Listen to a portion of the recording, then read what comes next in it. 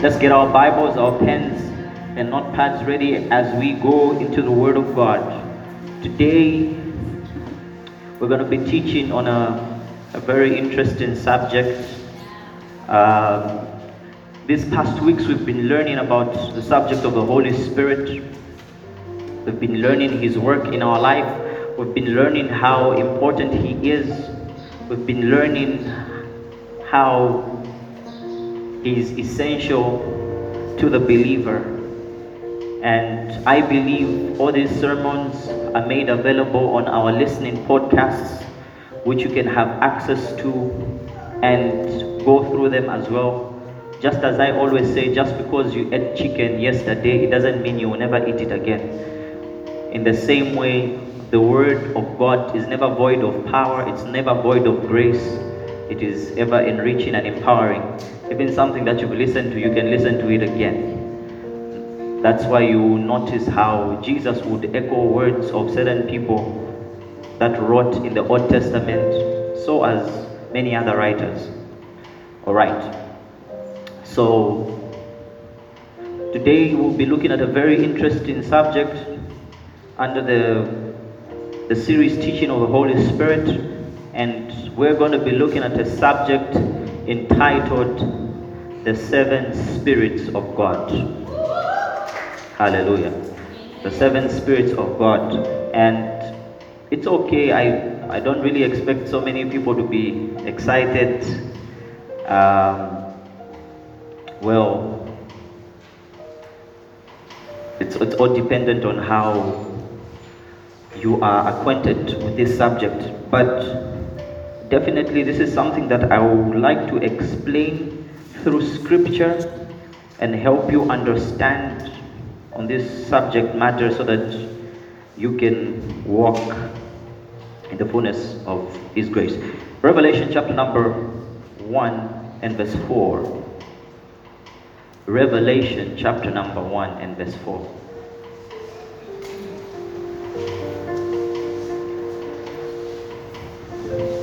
Okay, give me the NKJV, please. Okay, wonderful. And I'm sure you've seen, it's the book of Revelation, not Revelations. Just for your knowledge's sake, it's the book of Revelation. Why? Because it's a revelation of who? Jesus Christ. All right. Revelation chapter number 1, verse 4. The Bible says, John, to the seven churches which are in Asia, grace to you and peace from Him, who is and who was and who is to come, and from the seven spirits who are before His throne. All right. So from this scripture, you can already see that it is coming from the Bible, not necessarily a doctrine that is coined by a person, that there is something known as the seven spirits. But now, when you look at this scripture, we see the seven spirits giving a greeting. It says to John, to the seven churches which are in Asia, it says, grace to you and peace from Him who is, and who was, and who is to come, and from the seven spirits. So the seven spirits were sending a greeting. Now, who are the seven spirits? Something that we're going to be looking at today. Okay, wonderful. So, it seems like the seven spirits are sending a greeting, and also it seems like the Bible is getting to first tell us about the seven spirits. But not only does this scripture show us about the seven spirits, in Revelation chapter number 3 and verse 1, we see something else concerning the seven spirits. Let's get there.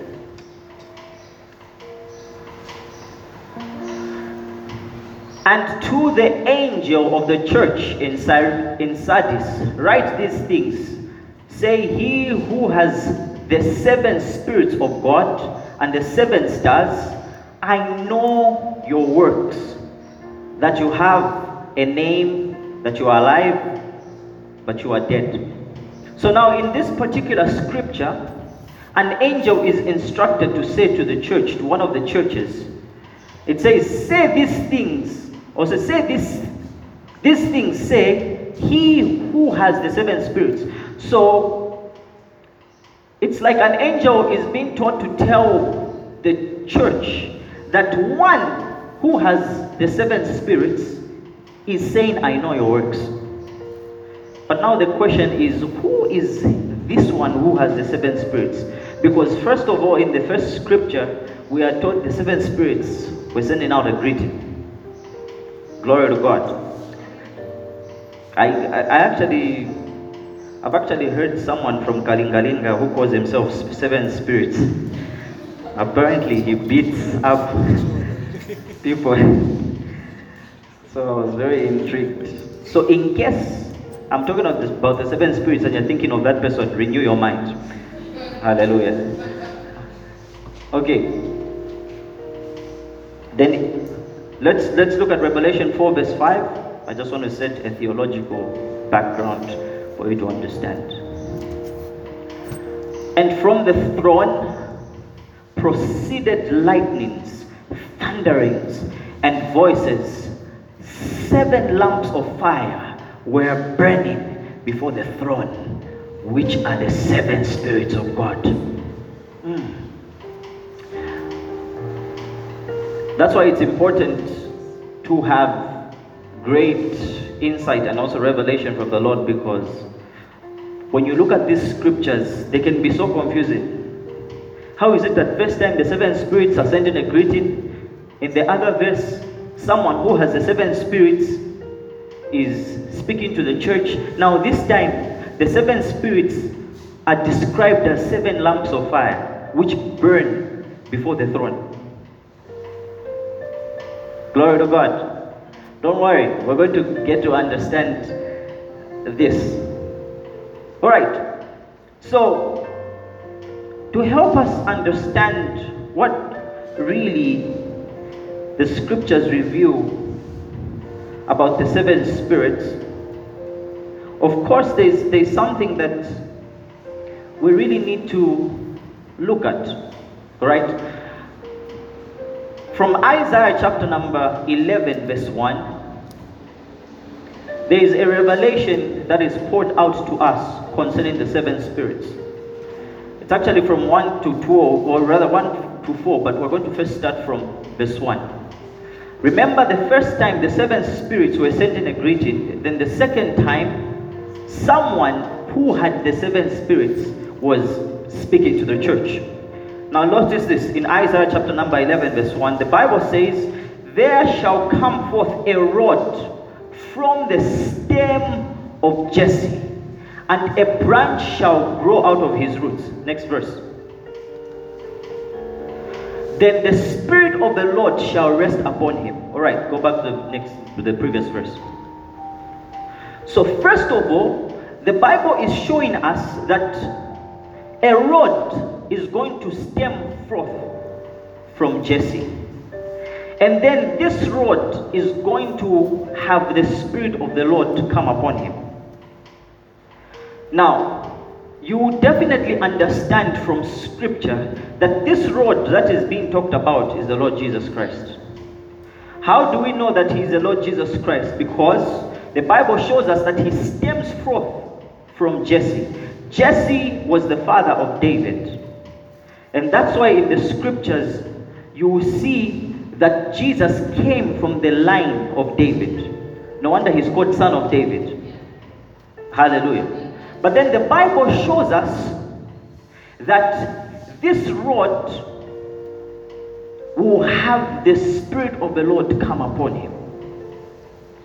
So from here we get to understand that Jesus Christ is the one that has the 7 spirits of God. But now the biggest question is, what are the 7 spirits of God? As opposed to what many people think and believe, the 7 spirits of God is simply one, the Holy Spirit, who expresses himself in different dimensions. The 7 spirits of God is not 7 individual spirits, but one spirit who expresses himself in different dimensions.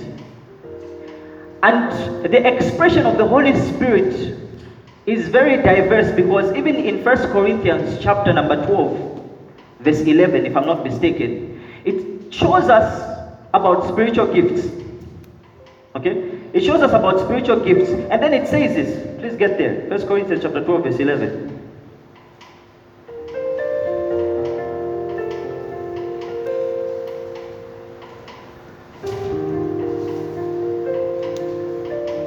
Look at this. It says, but one and the same Spirit works all these things, which are what? The gifts. Distributing to each one individually as he wills. Meaning, even when the gifts are in operation, the scriptures say it's one and the same Spirit. In the same way, when we're talking about the 7 spirits of God, it's one Holy Spirit expressing himself in different dimensions. Glory to God. And so, why the number 7? When you study biblical numerology, or the study of numbers, you get to understand that even God uses numbers as symbols and prophetic signs to help us understand certain things. Like, I'll give you an example. Number 1 signifies the beginning. Number 2 signifies a witness. Number 3 signifies God. Number 4 signifies balance. Number 5 signifies grace. Number 6 signifies man. And number 7 signifies fullness or completeness. Hallelujah. So, when we are talking about the 7 spirits of God, we are trying to show and explain the fullness of the Spirit. We are trying to understand and walk in the fullness of the Holy Spirit. Now, one thing you understand is that from the Old Testament, men and women of God were given a measure of the Spirit. They were given a measure of the Spirit, meaning they did not have the fullness, they did not really walk in the fullness of the Spirit. They had a measure. And that's why when you look at Samson, there is something that is associated with him that is different from what you see in Moses. When you look at Moses, there is something different that you see in him that is in Gideon. They had different measures. When you look at Samuel, you find that Moses is a prophet, Samuel is a prophet, but the way they operate very differently. Why? Because of the measure that was given to them. But in John 3, the Bible actually shows us, this is in John 3 verse 34. Yeah, verse 34. In John 3 verse 34, the Bible actually tells us that Jesus was given a spirit without measure. It says, for he whom God has sent speaks the words of God, for he does not give the Spirit by measure. In short, Jesus was anointed with a Spirit without measure. Hallelujah. But remember, we're talking about the 7 spirits of God. Let us get to understand the fullness of this Spirit. Let us get to understand the fullness of the Holy Spirit. Imagine if Jesus could receive the Spirit without measure. Then he tells us, I also send you. Then it is expected for us to also receive the fullness of the Spirit without measure. Someone will say, no, we are given the Spirit by measure. That's why we are limited. No. We are not limited because we are given a Spirit by measure. Because when we say a Spirit by measure, we're saying it's a limited Holy Spirit.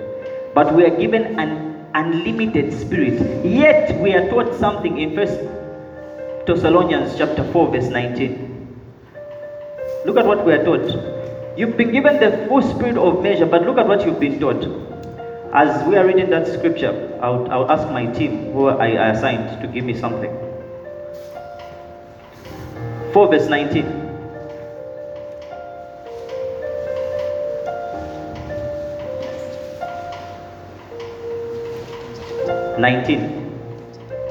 There's 18. Okay, go to 18. Therefore, comfort one another. No, not that scripture. God, find for me the scripture. Do not. 5, sorry. Yeah. 5 verse 19. 5 verse 19. Okay, wonderful. Do you see that? The Bible says, do not quench the spirit. You've been given a spirit without measure, yet the Bible says, do not quench. Do you know what to quench is? To quench is, imagine you've been given a fire, or rather there's a fire made available for you, then you begin to reduce that fire. I believe those people who cook on firewood, Marasha, know how to quench fire, isn't that so? So in the same way, the Bible says, do not quench the spirit. So something that you quench, you cannot walk in fullness. Hey. I have an illustration for you. May not be the best of illustrations. This is not full of water. Yeah, I have an illustration for you. Just quickly fill this up. Okay, yeah, thank you. So in this, what do you call this? Yeah, we are in the same boat. So I'll call it a vessel. In this vessel, there are two balls that are significant, or rather that represent. This vessel represents you, and these balls, these little balls inside represent, let's say, the flesh or your own will. Now in Ephesians chapter number 5 verse 18, the Bible actually tells us that do not be drunk on wine, but be filled with the Holy Spirit. So when you get filled with the Holy Spirit, this means you allow Him to function in your life in His fullness. Okay, so I'm attempting to pour water in as signifying the Holy Spirit. All right. Now what gets to happen is that when you get filled with the Holy Spirit, the things that are in your life, the things which are called the flesh and everything else, start getting displaced. They start getting displaced. So when the Holy Spirit wants to fill you, this means He wants to ensure there is no room for the flesh.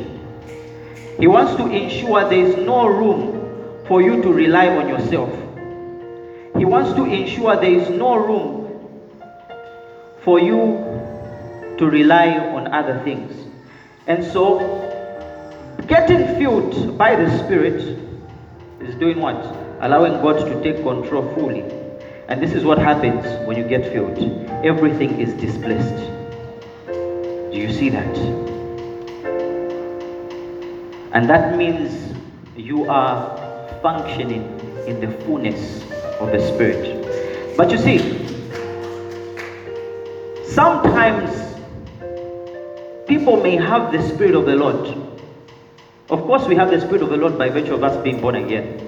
But we don't want to be full of the Spirit. We don't want to be filled with the Holy Spirit. We want to keep the Holy Spirit and keep the flesh. We want to give the Holy Spirit 4% of our life. But remember, if you give Him 4% of your life, you are here. And then you still have the flesh. You still have that other side. But when the Holy Spirit is given full place, total surrender, then everything else is displaced. What am I saying? I'm not saying that temptations will not come, but when they come, they will not find any room. They will not find any room. When storms come, they will not find any room. It's full. Shanta Kaya Dabesh. And so today when we're talking about the seven spirits of God, it is a great desire for God to actually have us walk in the fullness of His Spirit, not partially, in the fullness of His Spirit. Praise be to God forevermore.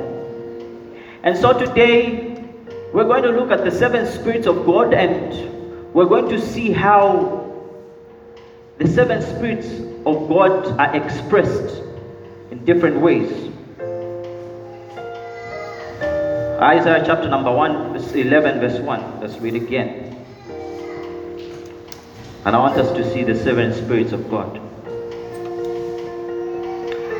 Isaiah chapter number 11. Version, please. No more.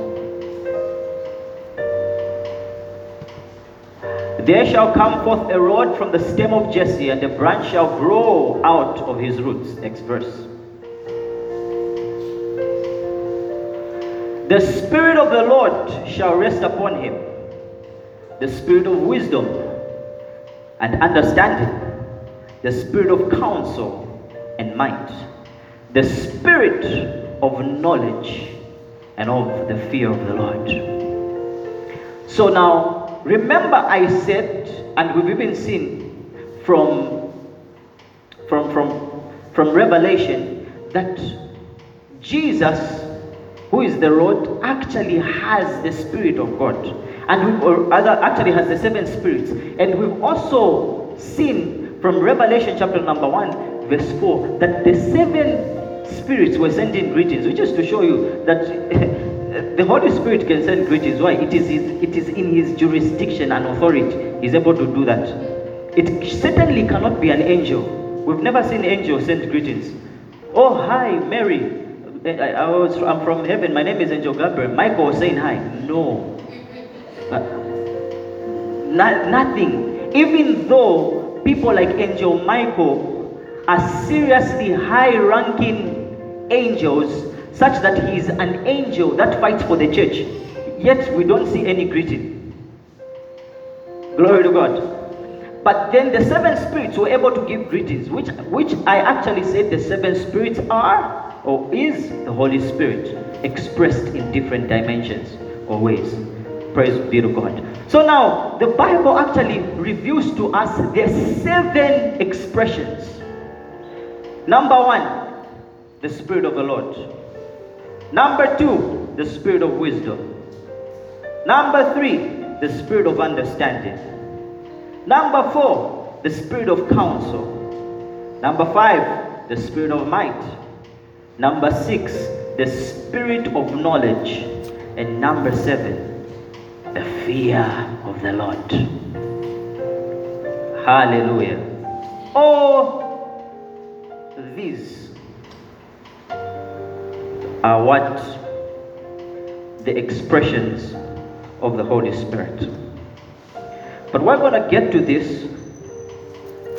But let's also read Revelation 5 verse 6 to show us.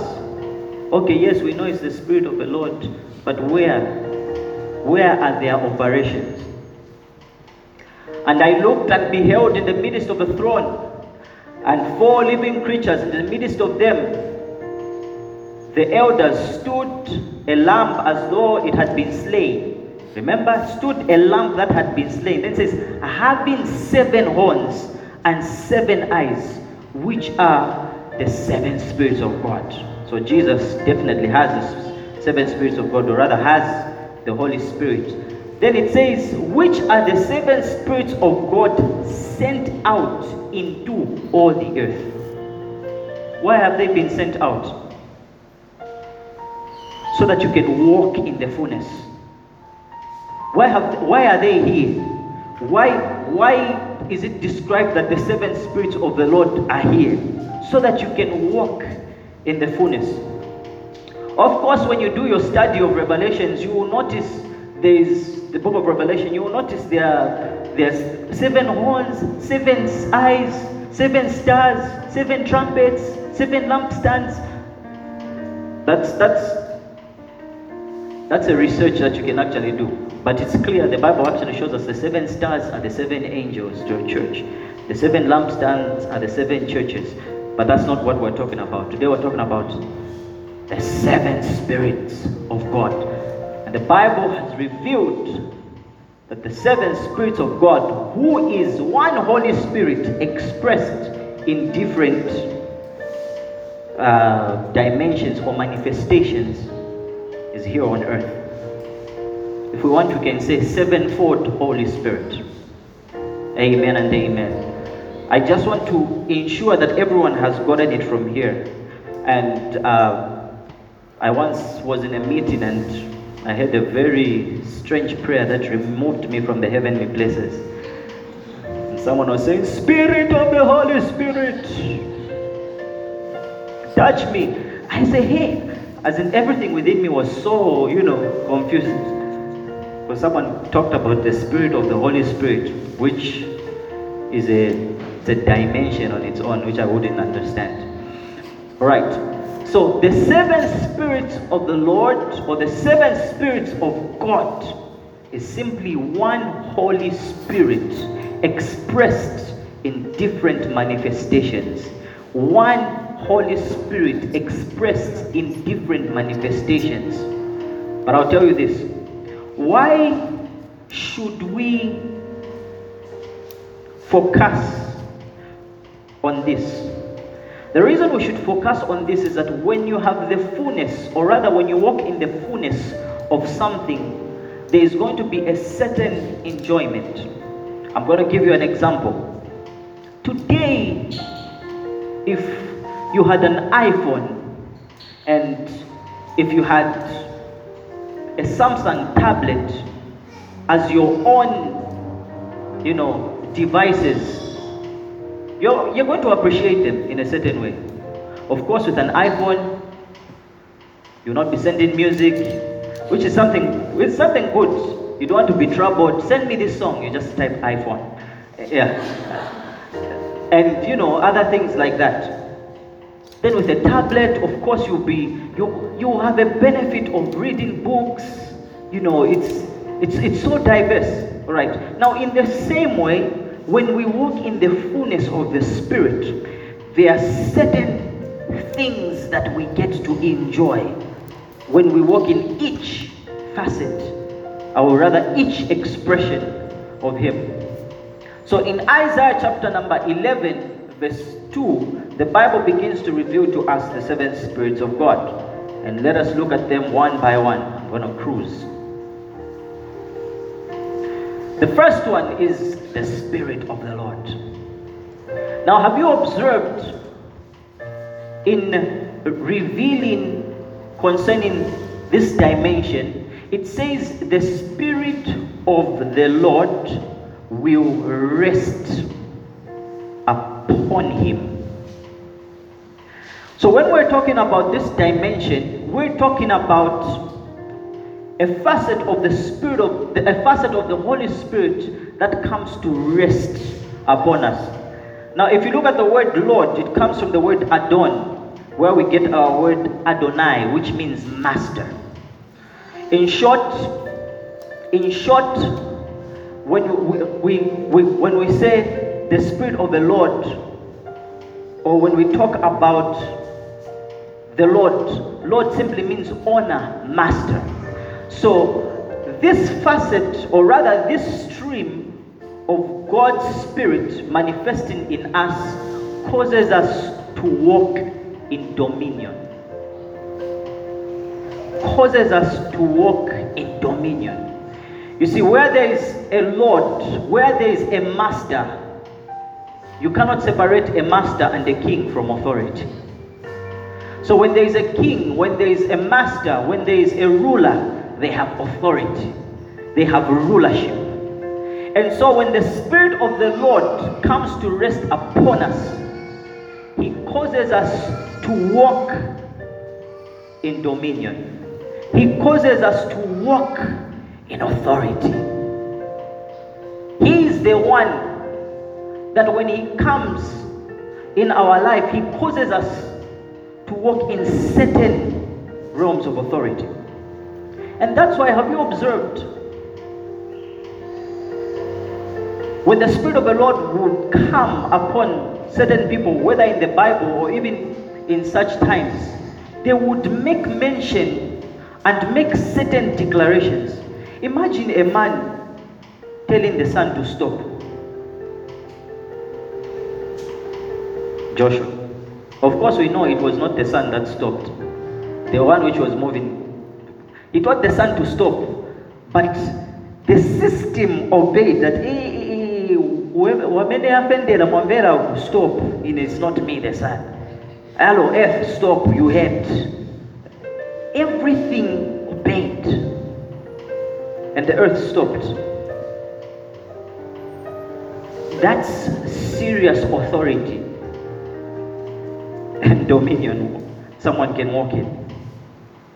Someone can say, hey, no more rains. No more rains.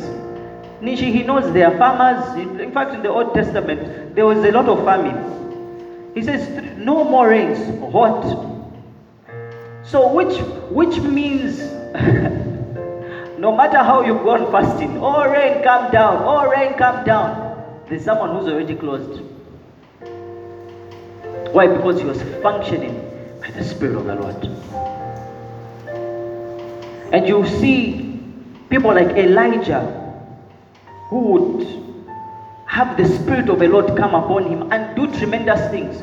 The Bible would say the Spirit of the Lord came upon him, and on one occasion he sent a delegation ahead of him with horses. But when the Spirit of the Lord came upon him, the Bible says he began to run. He began to run so fast that he caught up with that delegation which was riding on horses. Hey, what kind of man can run like that? If we could talk about the fastest man in the Bible, we'll say it's Elijah. Because he caught up with horses. Horses have gone, him hours later. Oh, okay, I'm sure they are reaching by now. And then the Spirit of the Lord comes upon him and he begins to run. So the Spirit of the Lord, the Spirit of the Lord that comes upon us as the first dimension or the first manifestation, helps us to walk in authority and in dominion, to dominate in life. He's the one that helps us to dominate in life. He enables us to be in charge. He's the one that, by virtue of us being born again, we function in authority. That's why today you will be able to say, mountain, move. And you say that by the Spirit of the Lord.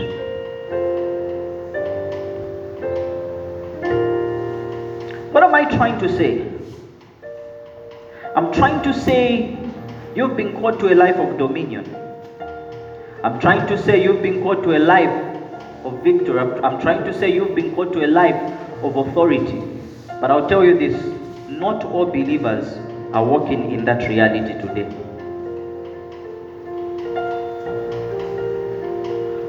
So now the biggest question is, why are they not walking in that reality? In those days, we are able to say, no, he didn't have this measure of the Spirit. But in these days where we've been given the Spirit without measure, today, if you are suffering with so many demonic attacks in your life, we will not say the devil is at work. We will tell you, why are you allowing him? We will not say, yes, Satana nanjito zona. Sanga musiye mwana zona. Avutika zona. We will come to you and say, why are you allowing him? You who has the Spirit of the Lord. You who should walk in dominion. Why? Before we deal with spiritual deliverance, we'll start with physical deliverance. We'll hit you first in the head and say, why, Iwe? Why should you be tempered with when you have the Spirit that causes you to function in authority and dominion? Why? And that's what the Spirit of the Lord comes to awaken in our lives. to awaken that we should function in authority, to awaken that we should walk in dominion. Do you know what dominion is? It's to dominate, in charge. Now the question is, are you dominating in your life today? Which areas of your life are not dominating? It's time to get acquainted with the Spirit of the Lord and say, Spirit of the Lord, come upon me. That's why even Jesus Christ, just before he started his ministry, the Bible says he was baptized and the Spirit of the Lord came upon him as a form of a dove. Afterwards, he went into fasting. He comes out of fasting. He goes and reads the scroll of Isaiah in the synagogue, and he says, the Spirit of the Lord is upon me. He has anointed me. The Spirit of the Lord is upon me. Number 2, the Spirit of wisdom. Paul made a prayer in Ephesians chapter number 1, verse 17. And he prayed for the saints. He says that the God of our Lord Jesus Christ, the Father of glory, may give to you the spirit of wisdom and revelation in the knowledge of him. So the spirit of wisdom is another expression of the Holy Spirit. But now the spirit of wisdom works in a very interesting way. Of course, we get to describe wisdom as knowledge applied. But of course, in the kingdom of God, it's beyond that. The spirit of wisdom is what gives us access to divine insight and direct divine insight to the plans and purposes of God. Divine insight. This is serious insight. And when you have the spirit of wisdom resting upon you, there's a certain way you would handle people. The Bible actually reveals to us that there's a man by the name of Moses who had the spirit of wisdom. And on one occasion, he laid his hands on Joshua, and the spirit of wisdom also came upon Joshua. You require wisdom to lead more than millions of people. Serious wisdom. It was not easy. How does a man just say, hey, the Lord is delivering you, let's go, follow me? No, Lord, think about it. Imagine today, if a man comes from nowhere and says, hi, I am the chosen one, follow me. The chosen one. And they start following. How is it? These people really did. Because Moses comes and says, look, this is where the Lord spoke to me. And he wants to deliver you. Follow me. He had divine wisdom. He had divine wisdom. Insight to the plans of God. In the same way, when the spirit of wisdom is working in your life, there's a certain way you're going to think. There's a certain way you're going to perceive things. There's a certain way you're going to look at things. There's a certain way you're going to have insight and apply that insight. Remember I said, every time we have something, it is for a certain benefit. And I actually deliberately, that instruction that many of you were writing, a prayer point, I actually deliberately did that. And I have a few things that I have noticed that many of you were asking for. Number one, which came out, was money. Number one was money. And I said, that's good. It's a good thing. But no one made a prayer saying, I want God. Well, it's okay because you already have him. Alright. So now, when you have wisdom, there are certain things that follow you. When we read Proverbs chapter number 4 and verse 7. Proverbs chapter number 4 and verse 7.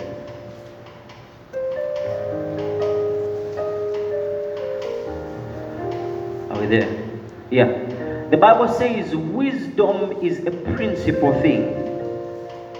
And it says, therefore get wisdom, and in all you're getting, get understanding.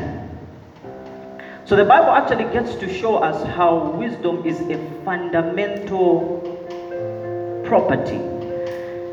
And it goes on to show us, that should be in Proverbs 16. I'm not so sure where the other scripture is. Yeah, it's in Proverbs 16, and the Bible gets to show us that having wisdom is better than having gold.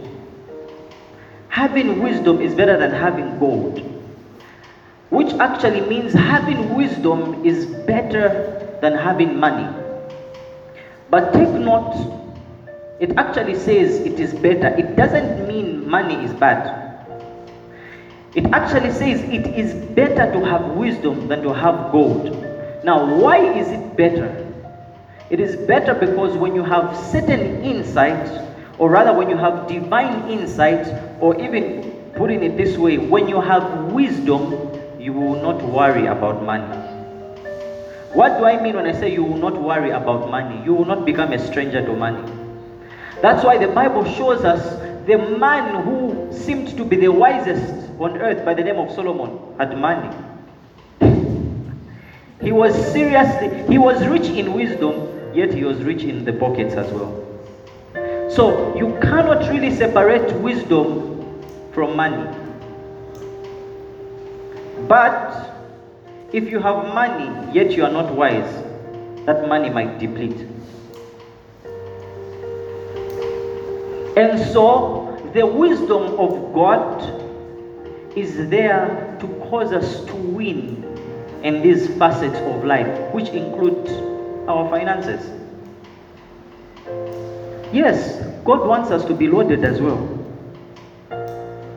I mean, who will finance the kingdom if we are all broke? How would the message of Jesus Christ reach the world if we are all broke? And someone will say, no, we are being humble. Poverty is not humility, it's a misrepresentation. I'm telling you, it's not humility, it's misrepresenting the king. Imagine today, if your own child, you are looking very nice, your own child, here it's Don, here is Shani, here is Shani. And they say, yeah, Amake Dorothy. Is this your child? If you are not careful, you might deny your child. Who you are? So poverty is a misrepresentation of our king who owns all silver and gold. And so the spirit of wisdom gives us divine insights. Gives us divine insights to function greatly. Gives us divine insights to bring solution. The Bible shows us how Solomon had divine insights. He was able to bring a solution. Wisdom is definitely for solutions. And when you have solutions, there is going to be a demand for you. And when there's a demand for you, they have to pay for you. So yes, the spirit of wisdom comes to give us divine insights, to give us divine solutions, that we can provide solutions to so many people. That's why if you are a born-again believer, do not run away from problems. Do not run away from problems. If you are at work, everything is not, you find today something is not going well, you say, no, don't do that. Don't run away from problems. The Lord deliberately sets you up in such conditions so that the spirit of wisdom can manifest. So that it can manifest.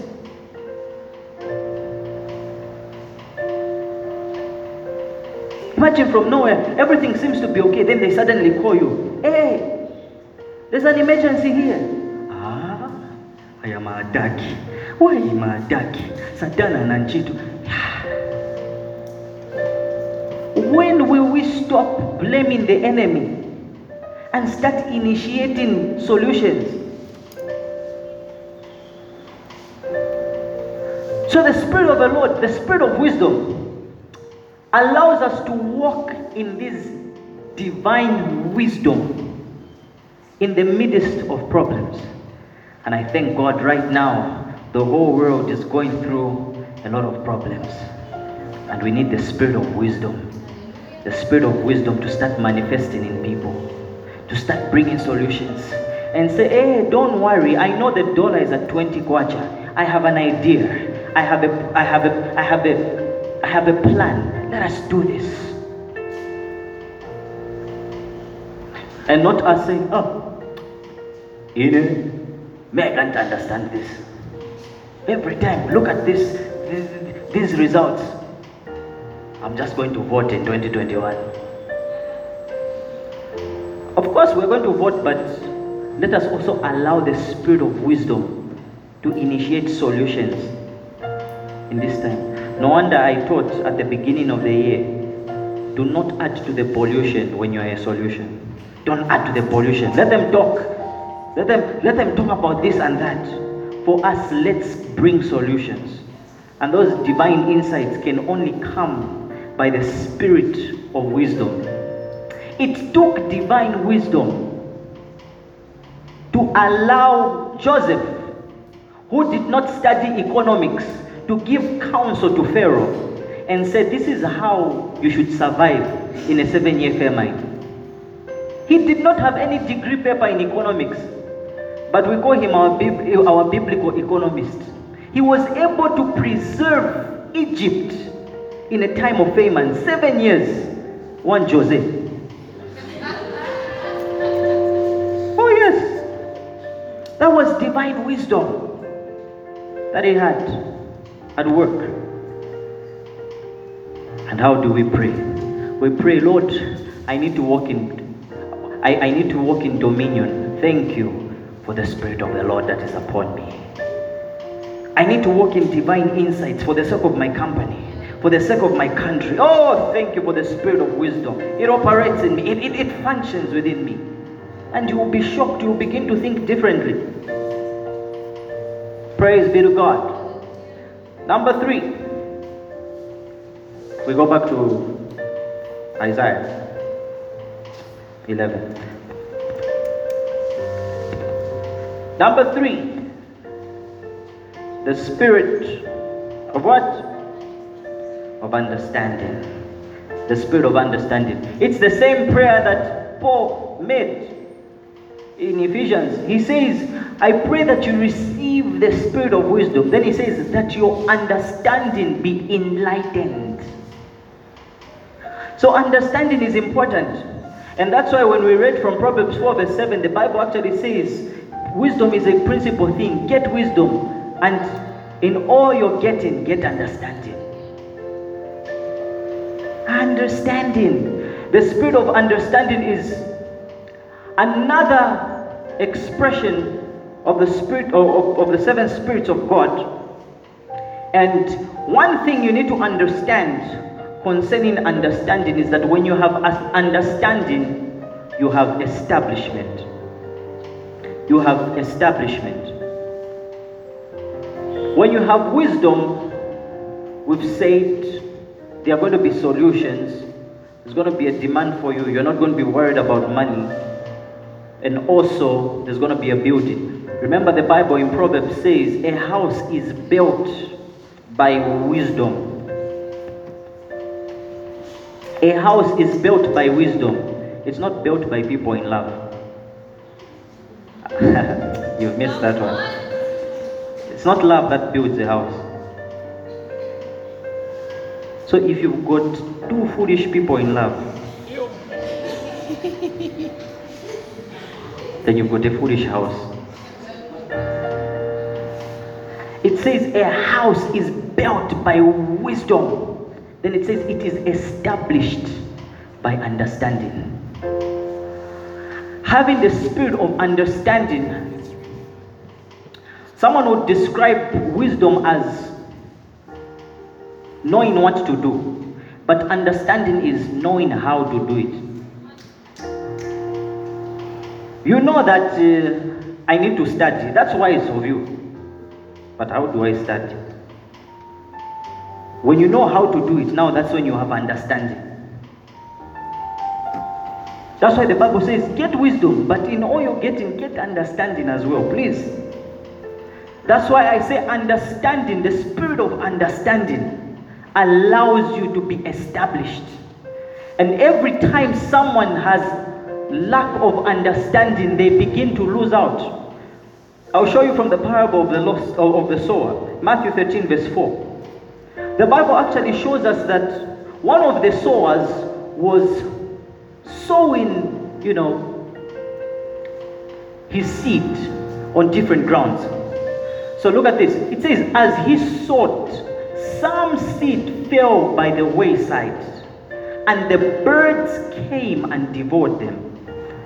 Did you see that? He sowed seeds, some seed fell on the wayside, and what happened? Birds came and devoured them. Now go to verse 19.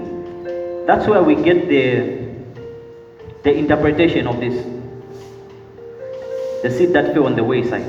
Verse 19.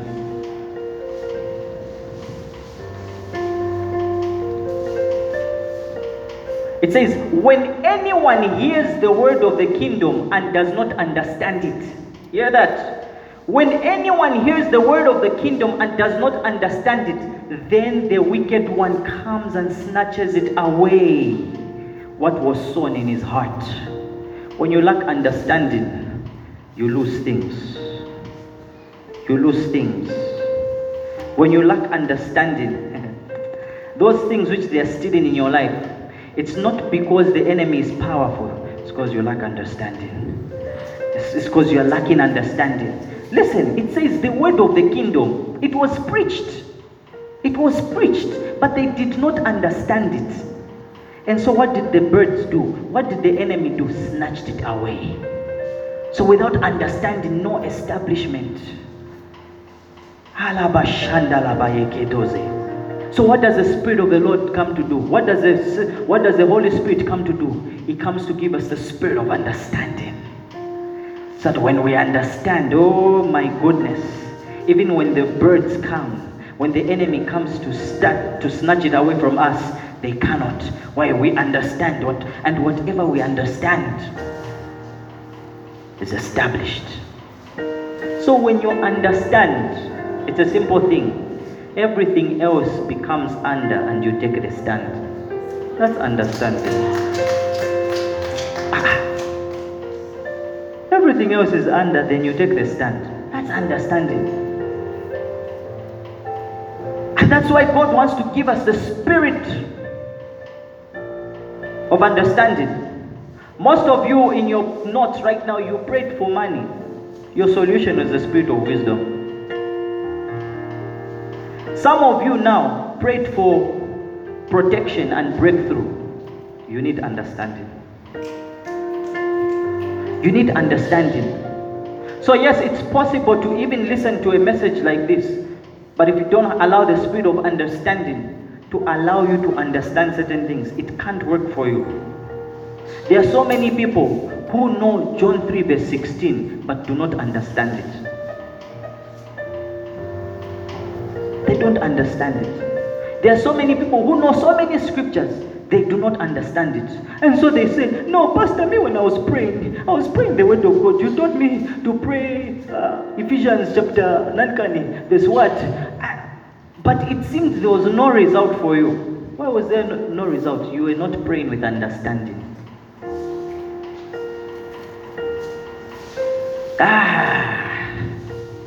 Oh, precious Holy Spirit.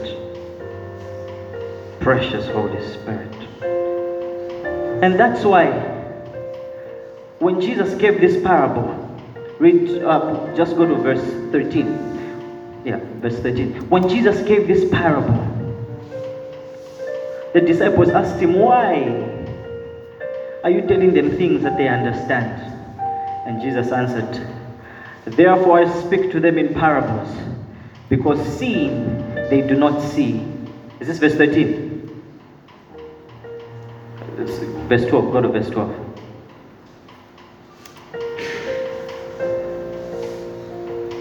Verse 11, sorry. And he answered to them, because it has been given to you to know the mysteries of the kingdom of heaven, but to them it has not been given.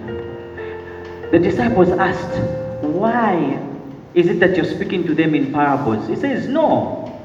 To them they don't have understanding, but to you it has been given. It has been given to know the mysteries, to understand them. And when you understand them, what happens? You are established. Yeah, then go to the next verse. I like what it says. The next verse says, and for whoever has, to him more will be given. Do you see why when you have understanding, you get more? It's built upon building upon building. Then it says, for whoever has, him more will be given and will have abundance. But who does not have, even what he has will be taken away from him. Remember when I said when you lack understanding, things will be snatched from you? It says if you don't have it, even the little thing that you have will be taken away from you. Look at verse 15.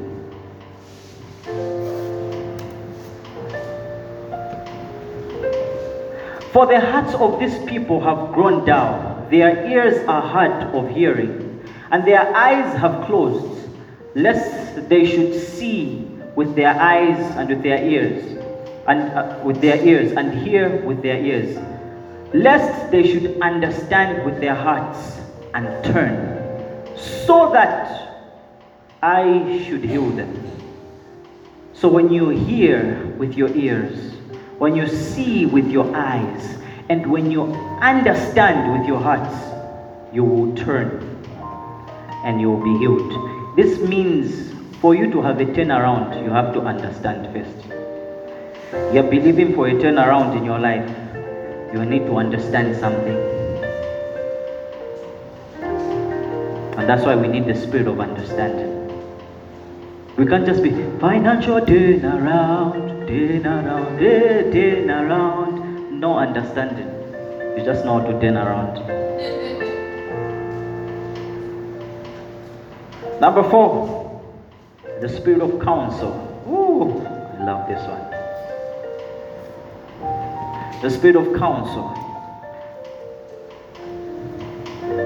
The spirit of counsel provides direction to us. Direction is important. Remember Proverbs 3 verse 5 says, trust in the Lord with all your heart.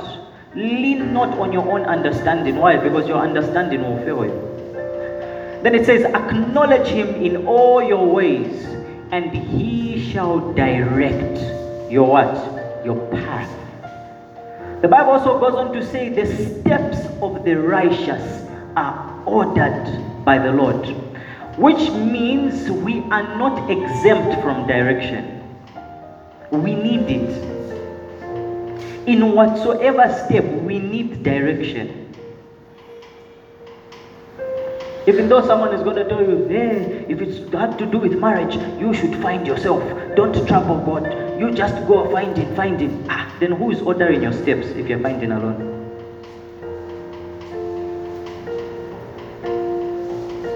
But we're not talking about that subject today.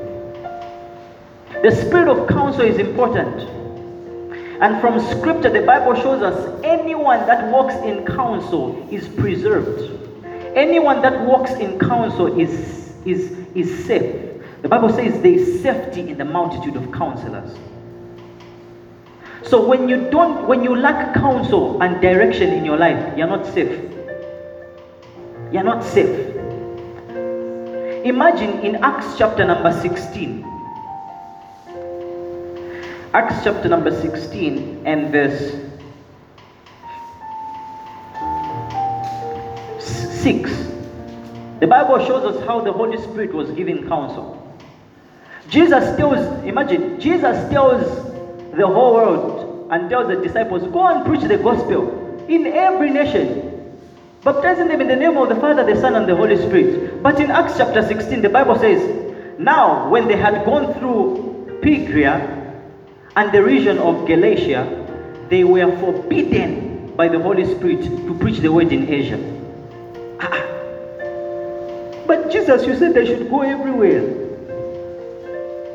But this time, the Bible is showing us that the Spirit of the Lord is giving them counsel, forbidden to preach in Asia. Which should show you that the law of counsel always supersedes the law of faith. Yeah, you can generally be taught to do certain things, but when counsel comes, you need to obey it. And the Bible shows us that the Holy Spirit told them, don't preach the word in Asia. So imagine if they had preached and they were killed. Lord, you left us. No, you left his counsel. So some of the things that we go through in life is not because the Lord has forsaken us. Some of the things is because we are walking outside the counsel of God. Outside the counsel of God. Don't go there you are going. I was once instructed. Someone once made an appointment with me some years ago. But that appointment was a fake appointment. Apparently they wanted me to come and they had put charms in the house. And so they wanted me to go there, and I don't know what they wanted their charms to do. Perhaps they wanted to kill me, I don't know. You know these little plans of the enemy. And they make this appointment and say, man of God, come, we need healing. Oh, family, shani. And so I said, okay, no problem, we're going to go. I said, I'm coming with my team, don't worry. And the day which we're supposed to go, somehow the counsel of the Lord intervened. And I ended up not going. Like I was stopped. No. Now notice, I've gone to places before where people have put charms in the house. Well, not really against me, but they are just charms in the house. And we even destroy charms. We've destroyed a lot of charms with even Deacon Samuel. Yeah, there was one charm I told them to go and burn. It wasn't burning. Then they came to me, Pastor, the charm is not burning. I said, what do you want me to do? Anyway, yeah. So I've gone to different places. So it was possible for me to go there. And I believe nothing was going to happen. But counsel just came. Don't go. Don't go. And it was very necessary for me to obey. Praise be to God. So there are times the Lord will give you counsel over certain areas of your life. Obey. Do you know what made Saul lose his throne? He put aside counsel. They told him, when you go for war, make sure everything you destroy. Make sure everything you destroy.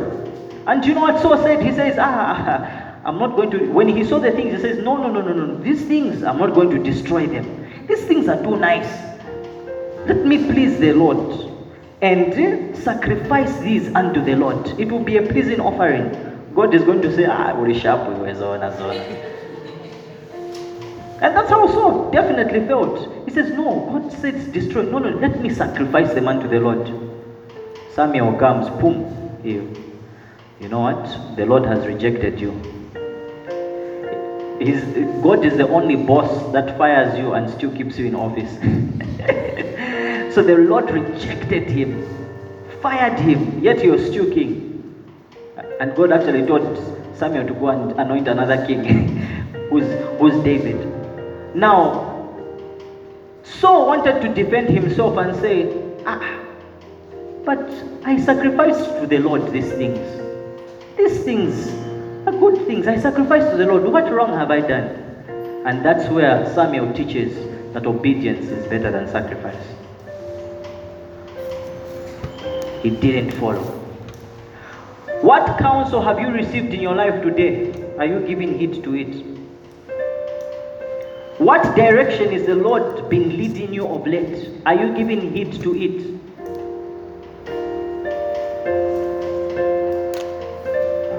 That counsel he told you, pray for that person.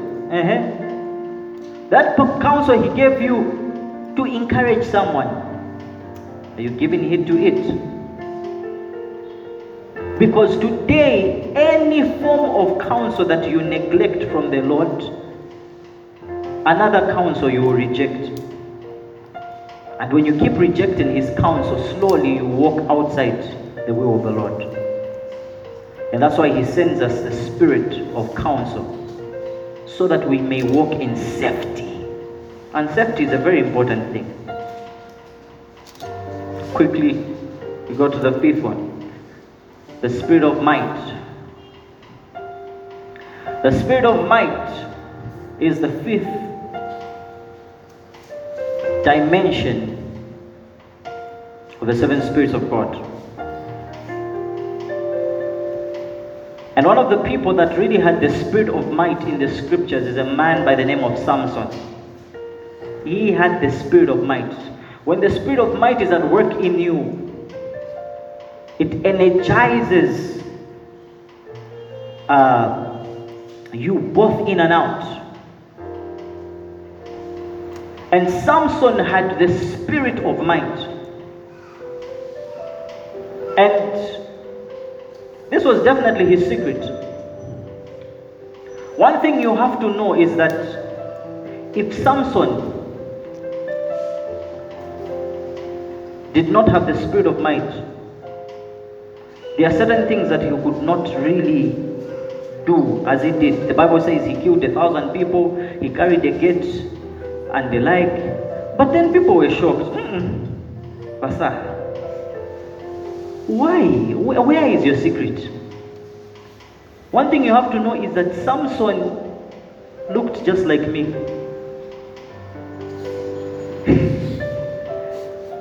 Samson, as opposed to what so many people think, Samson was not pumped.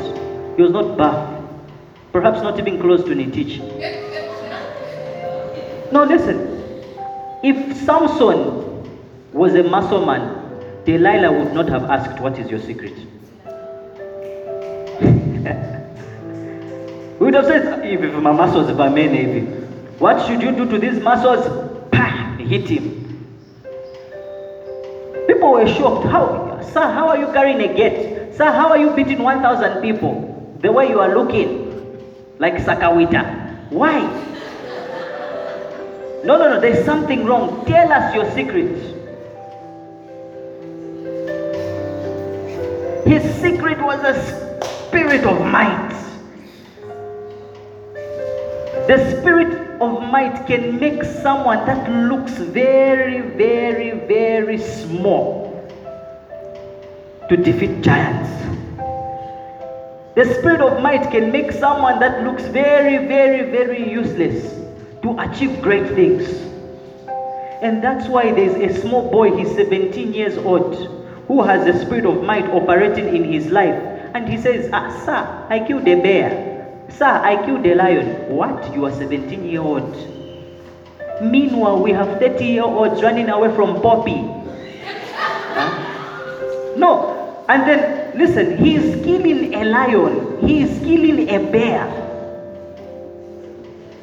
We have 30-year-olds. Kapopi ke kabwela. Hello. Can you please remove this dog? No, it doesn't bite. They've told you the dog doesn't bite. Temptation. But here's a 17-year-old. The Bible says he killed a bear. Yeah. He killed a lion. If you knew the bite force of a bear, the bite force of a bear can crush your bones. one car crushed, mashed human being. And then the Bible says this man defeated it. Unusual strength. The spirit of might gives you unusual strength. The spirit of might gives you unusual strength. But when I'm talking about unusual strength, especially in the New Testament, I'm not talking about power to beat people. I heard someone says, Mulungu nipasa ni mpamvu za Samsoni, ni mumenye cheo hiyo. No. That one was out of your anger. Yeah? You start shaking. I feel the power. We really need to be aligned to God's way of doing things. It's really not fair. I once saw a woman threaten a conductor because she was not giving him change. Do you know who I am? Do you know the authority that I have? You can die just here. Hey, conductor. Not yeah. And I said, this is abuse. The spirit of might gives us strength. And when I'm talking about strength, he gives us unusual strength. When I'm talking about unusual strength, I'm talking about strength that leaves you stable. Strength that gives you stamina, such that when you're going through hard times, they tell you things are not going to work out for you. You're there. They'll tell you this and this, you lost this relative here and there. This one breaks up with you. This one does this one does that. Problem after problem. But it's like Mugai's Ninsimbi. That's the spirit of might. I'm telling you. That's the spirit of might. Some of you, when you look at us, or when you look at your friends, it seems like we don't go through issues. I once heard someone say, I tap into that life. I want to be like him. I said, you tap attacks. Yeah, careful. Be careful. You tap attacks.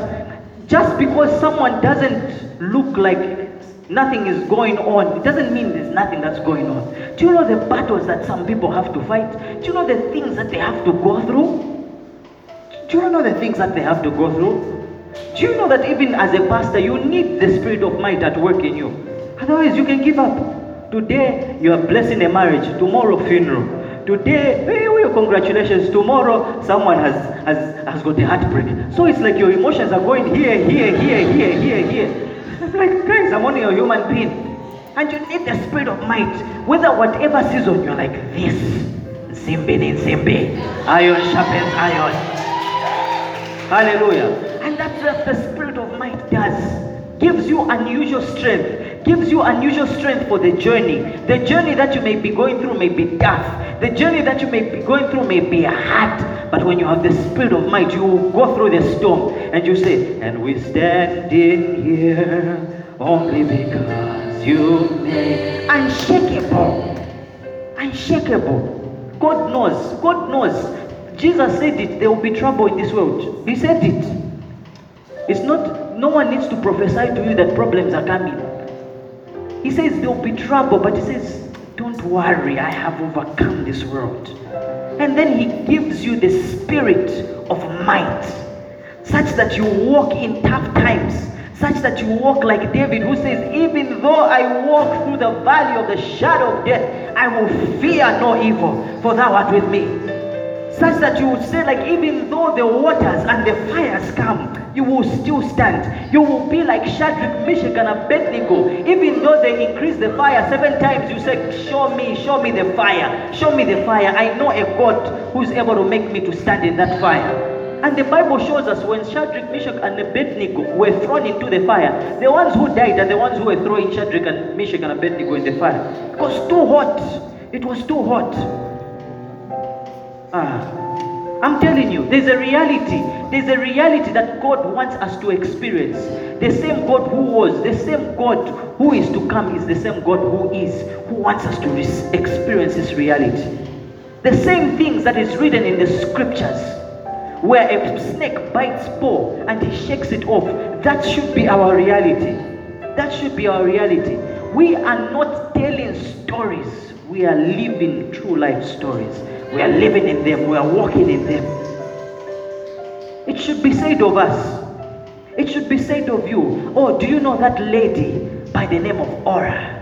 She went through things here and there, but she never gave up. She was so strong. There are certain people, the Lord may give them a certain spirit of mind to find they've gone through things. Ask certain people the things that they've gone through in the past. Problems after problems. At the age of 2, they were raped. At the age of 5, this and this happened. At the age of 10, this and this happened. But today they are speaking, they are so strong. There's a certain man of God, he doesn't have limbs, I've just forgotten his name. He preaches, he has no hands, he's got no legs. When people are looking at him, they are feeling sorry for him. But when he looks at an unbeliever, he's feeling sorry for them that they don't know what they have. They don't know what they have. And that's what the spirit of might does. He gives us unusual strength. Are you lacking strength? You need to plug into the power of the Holy Spirit. You need to plug into the power of the Holy Spirit. Look, every request that you've sent me, all your answers are in the fullness of the Spirit of God. All of them. You want money, you want strength, you want breakthrough. The Spirit of wisdom is there for you. The Spirit of the Lord is there for you. The Spirit of might, the Spirit of understanding. And number 6, the Spirit of knowledge. The Bible shows us how knowledge is a vehicle. It's a vehicle. The Bible says, through knowledge the just shall be delivered. Now, deliverance is not a single event. Deliverance is moving you from one place to another. That's why when we say Israel was delivered, they were delivered from Egypt to Promised Land. So deliverance is not complete without a destination. That's why knowledge is a vehicle. The Bible says we were delivered from the kingdom of darkness to the kingdom of his dear Son, the Lord Jesus. And so knowledge is our vehicle. Knowledge is our vehicle for movement in life. There are times we feel so stuck in life. There are times we feel like things are not going well. There are times we feel like we're on a standstill. What do you need? Get knowledge. Get into a vehicle that will take you from another place to another. In fact, the Bible actually says this. This is in Ephesians chapter number 3, verse 16. Is it the one?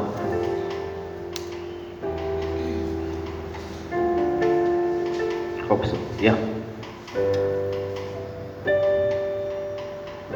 That he may grant you according to the riches of his glory to be strengthened with might through his spirit in the inner man. Next verse.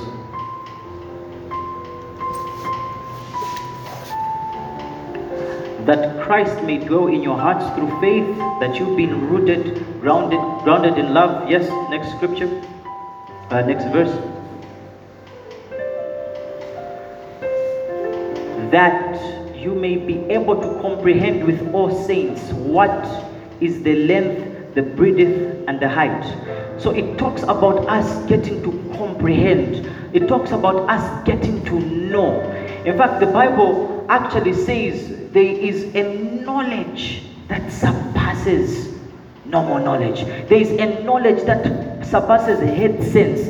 And if we, that's there. It says to know the love of Christ, which passes knowledge. How do you know about Christ, which surpasses knowledge? How do you have knowledge which surpasses knowledge? Like, getting confused. It says, know the love of Christ, which surpasses knowledge. Now, this knowledge there is simply acquired knowledge by man. Meaning, there's a certain knowledge that man may have access to, but then there's a certain knowledge that we who are believers, born of God, may have access to, and knowledge that only God has. No wonder it's a knowledge that surpasses knowledge. And if you have knowledge, if you have the spirit of knowledge, It is a vehicle that will take you from one place to another. Lastly, the fear of the Lord. Number 7. The fear of the Lord.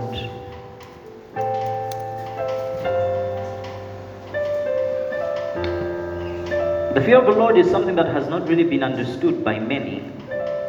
I heard someone say, I fear 2 things in life. Number 1, God, and number 2, hunger. I said, okay. Because when you look at the description of the word fear there, already you see that it's wrong. When we talk about the fear of the Lord does not mean timidity. It does not mean being scared of God. So if you say there are 2 things I fear, the Lord and hunger, this actually means you are developing a scary kind of mindset. But the fear of the Lord is not being scared of God. It's not being scared of God. The fear of the Lord is reverential fear. It's having reverence. It's having reverence, respect.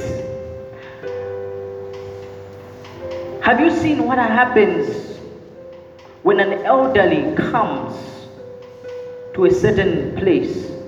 Usually those that are young will give respect. Not because they are scared, it's reverence. And that's why we sing, Mwali wa malaya we, Mwali wa malaya we, Omuchinchi twani pela mwetata. That's reverence, respect, respect. Very interesting that the Holy Spirit comes in our life to help us respect, reverence the Lord. Every time you see a very important and serious figure in your life, there's always going to be a level of respect you're going to give them. Today, if the president was going to walk in, this kind of reverence that you're going to have will be so serious. Some of you would sit, okay? Some of you would sit, okay? Some of you would sit up. Some of you would tuck in properly. Check the mirror, make sure if in case there's anything. What are you doing? There's reverence. Not because you're afraid of him, but there's a certain way you regard him and you respect him. And I'll be honest with you. If there is one thing that so many people need to work on, is reverence, the fear of the Lord. Reverence needs to be practiced everywhere, whether in private or in public, whether in a church setup like this. I'm telling you, imagine. The Bible says, where the Spirit of the Lord is, it says, where 2 or 3 are gathered, there I am in their midst. This actually means God is in this place. How can someone be in the presence of God and they are busy replying to statuses? Where is the reverence? No, think about it. How can someone be in the presence of God and just from nowhere? I've got no problem with it, but just from nowhere, you just feel like going outside to answer a phone call. Have you ever done that in an exam room? Why? Because you reverence the exam. You've never, in the exam room, you've never, Chandai Atumina. Why? Boy, need more exam, Kaidin Chai. In 5 minutes, it's up to me. No, you don't do that. Why is it that in the house of the Lord it's different? In the house of the Lord, that's when you want to chew your bubble gum like you're eating an apple. Cha, cha, cha, cha, cha, cha. And your neighbor is so disturbed. Bubble gum kasila kudala, white as snow. And then you, where is the reverence? Where is the reverence?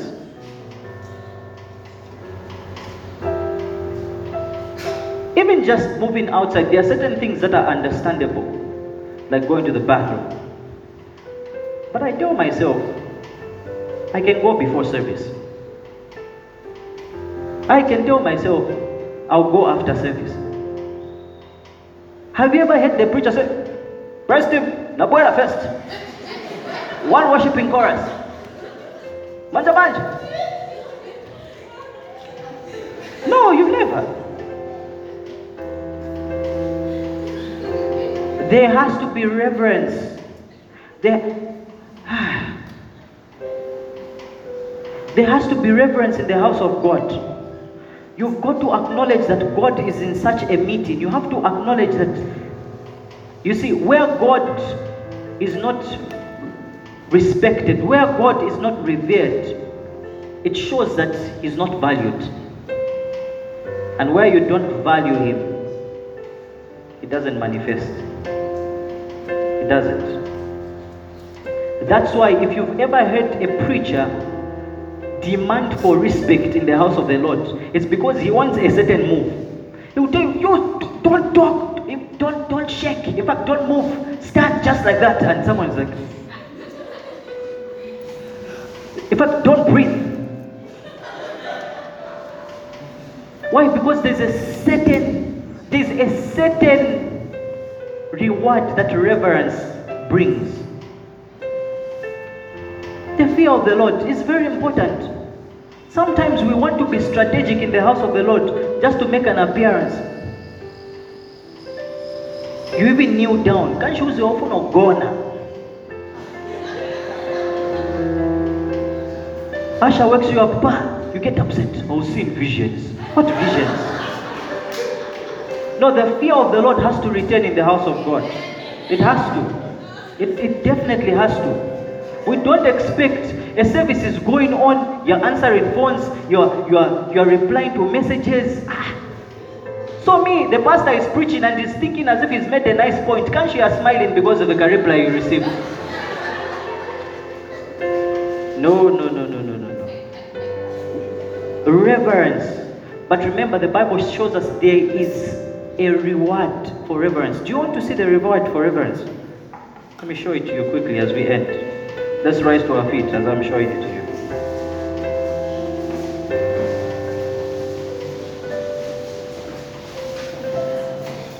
Proverbs 19 verse 23.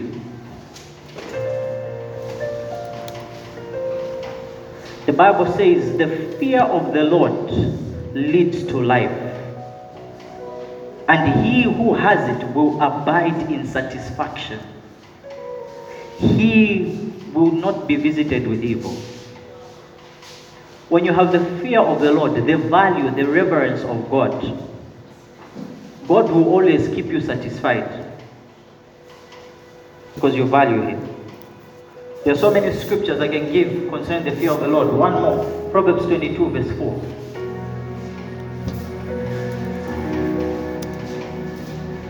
It says, by humility and the fear of the Lord are what? Riches and honor and life. Riches, honor and life. Meaning there is a reward just by you respecting God. And the Holy Spirit knows that you definitely need to give the Lord reverence. And so He comes to teach you that, look, your problem is not the seed they are sowing. The problem is not what? Your problem is you have no fear of the Lord. Fear of the Lord demands a serious respect to God. How do you sing, you are great? Hear someone and say, you are great. You do miracles. Yeah, so great. Where is the reverence in that? No, think about it. But have you observed? And when you sing like that, nothing will happen. But have you noticed if someone is going to sing it from their heart? They say, you are great. You do me.